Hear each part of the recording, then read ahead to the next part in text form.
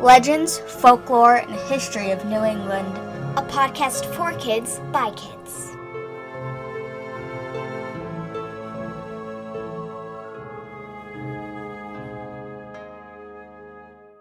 Hi, so we had a little blip last week and couldn't get this episode out. It's a week late. Sorry about that, but it turns out this is also going to be released on Thanksgiving in the U.S. now. We just wanted to take a minute to acknowledge that for many of the indigenous people in the U.S., today is a day of mourning. While we celebrate and give thanks for our family and blessings we have in our lives, we also understand the importance of acknowledging and speaking the truth of the indigenous people across the country. The Pilgrims did a lot of pretty awful things, and so while you're sitting down with your family today, remember the native people who have lost so much because of those first settlers. We also wanted to take time to acknowledge that we go to school and live on the traditional tribal lands of the Wampanoag and Narragansett people, that they are traditional custodians of these lands, and we pray respect to their elders, past, present, and future. With that, we hope everyone can find something to give thanks for, and we hope you enjoy this podcast. Welcome to our last episode of Season 3. I'm Molly. And I'm Bridge, and we have a great one for you today. A little history, a little spooky, just what our LFH&E listeners like. And us, we like it too. Well, yeah. Okay, so I'm a little surprised we haven't done this one yet, but we haven't, so better late than never. Yes, when you think of quintessential New England history, what's one of the first things that come to mind? Glad you asked. That is the Battle of Lexington and Concord, and the shot heard round the world. So in previous episodes, we have touched on the Revolutionary War and some of the events leading up to it. Remember the burning of the Gaspee, anyone? So in April 1775, all the tensions and tea being dumped into the bay, boats being set on fire, and the protests against taxation without representation finally pushed the colonists over the edge when on the night of April 18th, hundreds of British troops began the trek from Boston to Concord to seize ammunition and weapons the colonists had stored there. Now, the colonists knew the British were planning to head to Concord, but they weren't sure when they would make the move. So Paul Revere, who really deserves his own episode, was a silversmith turned Revolutionary War hero and was preparing for a mission to stop the British. He arranged a signal to be placed at the steeple of the North Church in the North End on Boston to alert the colonists how the British planned to attack.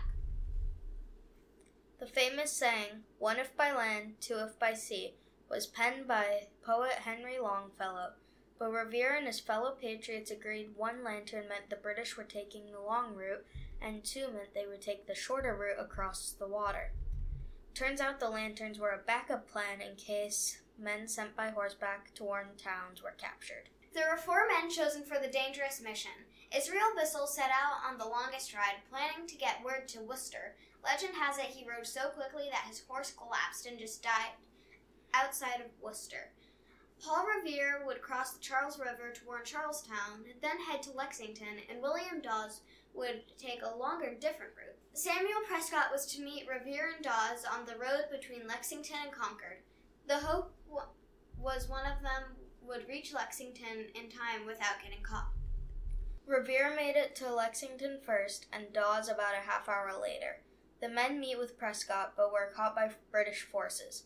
They escaped, and Revere returned to Lexington on foot to help John Hancock and his family escape from Lexington. Prescott was the only rider to make it to Concord. By the morning, the colonists were ready. The British first encountered 70 Minutemen standing on the Lexington Green. Tensions were high, and suddenly a shot rang out.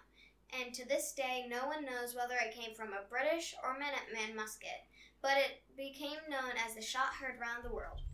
And I can't remember if we actually talked about Minutemen in previous episodes, but just in case, the colonial militia soldiers were known as Minutemen, because they were expected to be ready to fight within minutes' notice to help defend the towns. Right, so the first shot rang out and a fight began. At the end of the first battle of the Revolutionary War, 8 Americans were dead, about 8 were injured, and 1 redcoat or British soldier is wounded. Then they continued on to Concord. In Concord, they were met with a group of Minutemen at North Bridge, leaving 3 redcoats and 2 Americans dead. British retreated back to Boston, fighting Minutemen along the way and suffering a number of casualties. The Revolutionary War had officially begun on April 19, 1775. Okay, so now that you have a bit of background on Lexington and Concord, did you know there are still soldiers reliving their revolutionary lives in the area?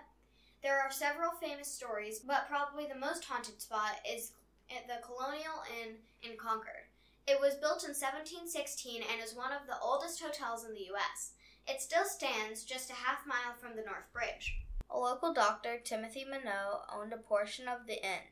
When the fighting broke out, he turned the inn into a makeshift hospital, using the Liberty Room as the hospital and Room 24 as an operating room.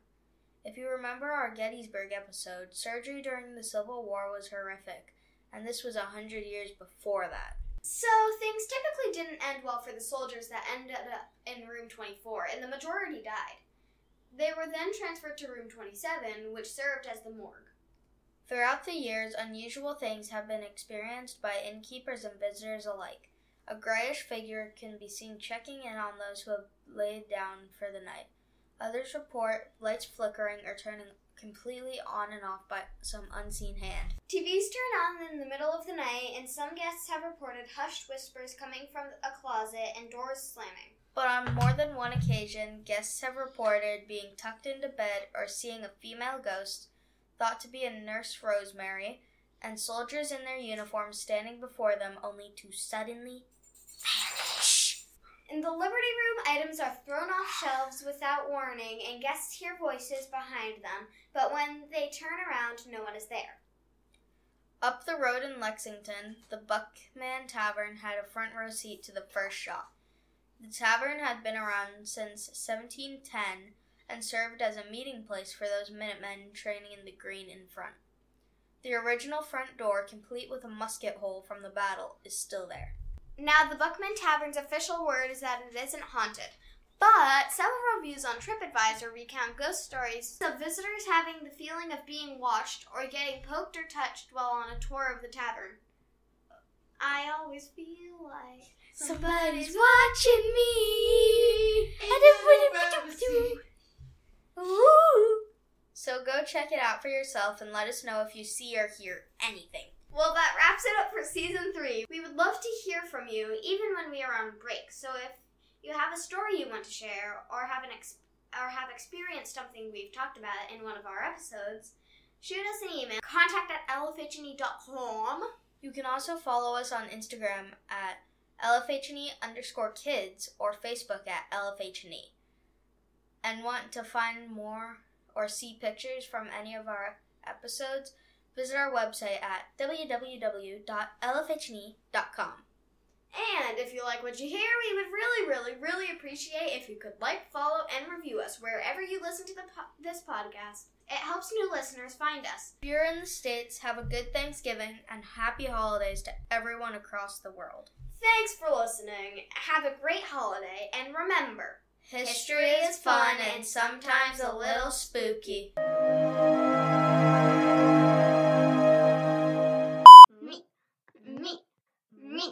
Me. Ow. Revolutionary ghost. There were 4 men chosen for the dangerous mission.